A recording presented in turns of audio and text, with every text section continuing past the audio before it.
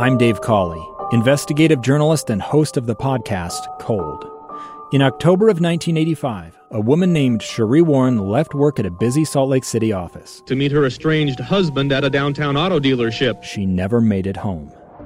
Sheree's car surfaced weeks later in Las Vegas. In the parking lot of a hotel casino. No one knows how it got there. Strange. It was strange. Both Sheree's estranged husband and her boyfriend raised suspicion for investigators. I kind of thought that he might have done something. But no arrests were ever made. In Cold Season 3, we dig into double lives, make new connections in the case, and examine the difficulty raised by reasonable doubt. We want answers just as much as anyone else. They have creeps like that now too, so nothing's changed. That's the new Cold Season 3, The Search for Sheree, now available anywhere you get your podcasts. Welcome back. 1:50 is the time. Creeping up on the final hour of the program today. In just a moment, we're going to talk with the director of demographic research at the Kempsey Gardner Institute, Pam Perlich. I'm always pleased when she joins us, is able to explain things in a very clear and understandable way. And before we get there, though, I want to play for you a song. We're talking about population. We're talking about birth rates. We're talking about, in a moment, we'll be looking at the falling birth rate. In fact, a pretty dramatic drop since the dawn of this coronavirus era. We'll get to that in just a moment. But as I was back in the newsroom earlier today, getting ready to have this conversation, there was a song that popped into my head. And I'll tell you right now, it is very obscure. But what I'm going to do is I'm going to play it for you. I'll play it for you here at the beginning, and then I'm not going to say anything about it. No commentary. After I play the song, we're going to go into our conversation with Pam Perlich, and then towards the end, I'll tell you where the song came from. But in the meantime, here's what I want from you. After I play the song, if you recognize it, if you can tell me where it comes from, okay? If you know it, you'll know it. I don't need to say anything more. If you can tell me where it comes from, send a text to 57500. That's the Utah Community Credit Union text line. So here's a little bit of music to tickle your ears. If you can identify it, send it over to 57500. Every day the world is getting smaller by far. Bursting at the seams, what can we do? Is the answer, my friend. Without it, the rest of us are doomed. Who can survive? Who can survive? Not one of us will be alive. All right, you recognize that? If so, send me either the name of the song or where it comes from to 57500. About 7 minutes from now, I'll share with you the answer. Let's now go to the phone and welcome to the program Pam Perlich, Director of Demographic Research at the Kempsey Gardner Institute. Pam, welcome to the program. How are you? I'm doing great, Lee. Thanks so much for having me on. Thank you. Let me ask you this: before the texters go nuts, do you know where that song came from? I do not. Okay, all right, very good. Well, you'll be surprised. Oh, the answers are coming in, and there's some folks getting it right. Anyway, we'll get to that later. Right now, though, Pam, I'm reading about CBS News is reporting a 7% drop in births this past December. That's 9 months after the first lockdowns began. I remember when these quote unquote lockdowns commenced, or at least when the advice was to stay home and stay safe. That there were some that were, almost tongue-in-cheek joking about this baby boom that is absolutely going to result from, being holed up at home all day long. Well, turns out exactly the opposite is the case. Should we be concerned about a 7% drop like this? Well, there's a longer-term issue, and then there's a shorter-term issue. So first, you would imagine that when the news first broke, and you can roll back in time and remember how it was not just, that people were locked up. It's like we didn't know what this thing was. We didn't know how long it would last. So there's a lot of angst, a lot of anxiety. We saw, all the deaths that were occurring in Italy and then in New York. So it's not like a snow day or a snow week or a power outage where it's like, okay, I know that's going to go away and I don't have any angst. This is one that really put a lot of anxiety into people and really made people question about, the future. What does my future look like? And then we saw people losing jobs, et cetera.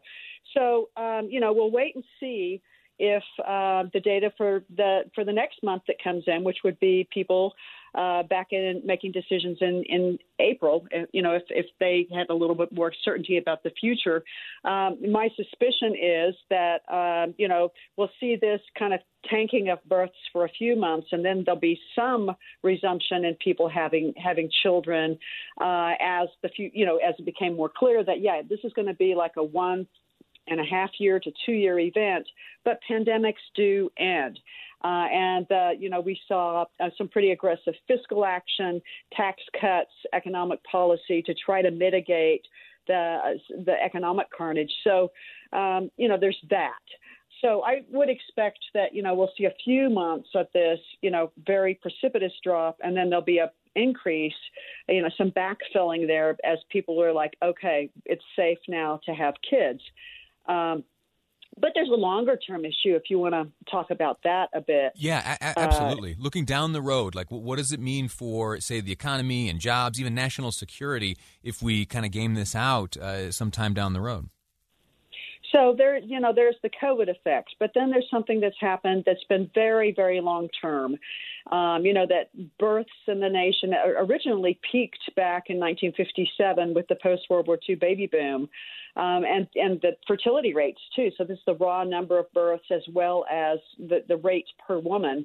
And then there was a long decline. And then there was a resurgence in births that peaked again in 2008. So millennials, actually, that's a bigger generation now than the baby boom generation. Oh, is that right? Because baby boomers are like beginning to die. So the births in 2008 peaked above 1957. Huge cohort of people. But the fertility rates continued their long march downward. So this is, women becoming more a part of the labor force, increasing education, becoming involved in other spheres of life. Is that declining? Is that declining rate? Is that global or is that specific to our country? Where are we seeing that decline? Global, absolutely, everywhere. And even, at one point, Utah had a higher fertility rate than Mexico. I mean, it's happening everywhere. I think I'd be interested to do that comparison today. But, it's a long-term trend. And more recently, women have been postponing having children until later in life. So, age at first birth and age at first marriage were, in the young 20s. And no, those ages just keep getting older. Years at first birth keeps increasing. And we know that if you start having a family later, you're bound to have a smaller family just because you run out of time at a certain point. But there's also the many competing interests, not just interests, but responsibilities of women, in the labor force and as active participants in all other spheres. And more recently, then, there's a cost side to the story where, having kids now becomes a much more expensive proposition than it was, say, for baby boomers. The real cost of housing has exploded. The cost of affordable quality daycare has become, just insurmountable for many people. And then there are people who are, following the research and getting more education when they finish from high school and ending up with big piles of debt, either from college or any other kinds of technical training that they might receive. So just the financial burden of being a young adult and then the escalating costs of having an independent household and raising another human in this life, it's just become very much more expensive. So and we see this globally, the decline in birth rates and births. Pam Perlich, thank you so much for your time. Our time together has expired. I'm so sorry. I have plenty of more questions to ask, but let's find another time to continue this conversation. Always a pleasure. Again, Pam Perlich, Director of Demographic Research at the Kempsey Gardner Institute, talking about this 7% drop in births as measured this past December, that 9 months after the first lockdowns began, quote unquote. lockdowns. We're going to take a break right now. Before we go, though, let me tell you, that song here, I'll give you a little taste of it again. Here it is. It's Zero Population from Saturday's Warrior. If you know it, you know it. If you don't, well, you don't. And I'll tell you what, I asked for text messages to let me know if folks recognized it. And I think I got more texts responding to that than on any other topic, any other question ever. I'm looking at, a lot of time scrolling. Saturday's Warrior, Saturday's Warrior, Saturday's Warrior. Congratulations to those who got it right. And hey, maybe we'll crack out that VHS copy of Saturday's Warrior and watch it together this coming weekend.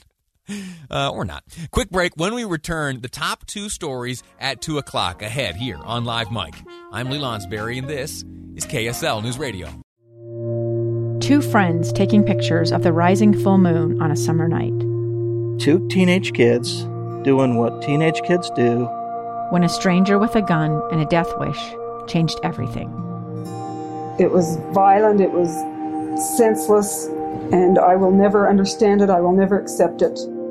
I'm Amy Donaldson, and unfortunately, we're all too familiar with stories about how violence shatters lives. But what we rarely see is how they are rebuilt. In a new podcast, The Letter, we relive tragedy, but only so we can hear the rest of the story. The struggle to reclaim lives, the realities of grief, and the possibilities of forgiveness. I believe in miracles.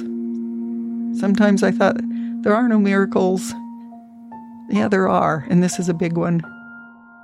Follow The Letter at theletterpodcast.com or wherever you get your podcasts.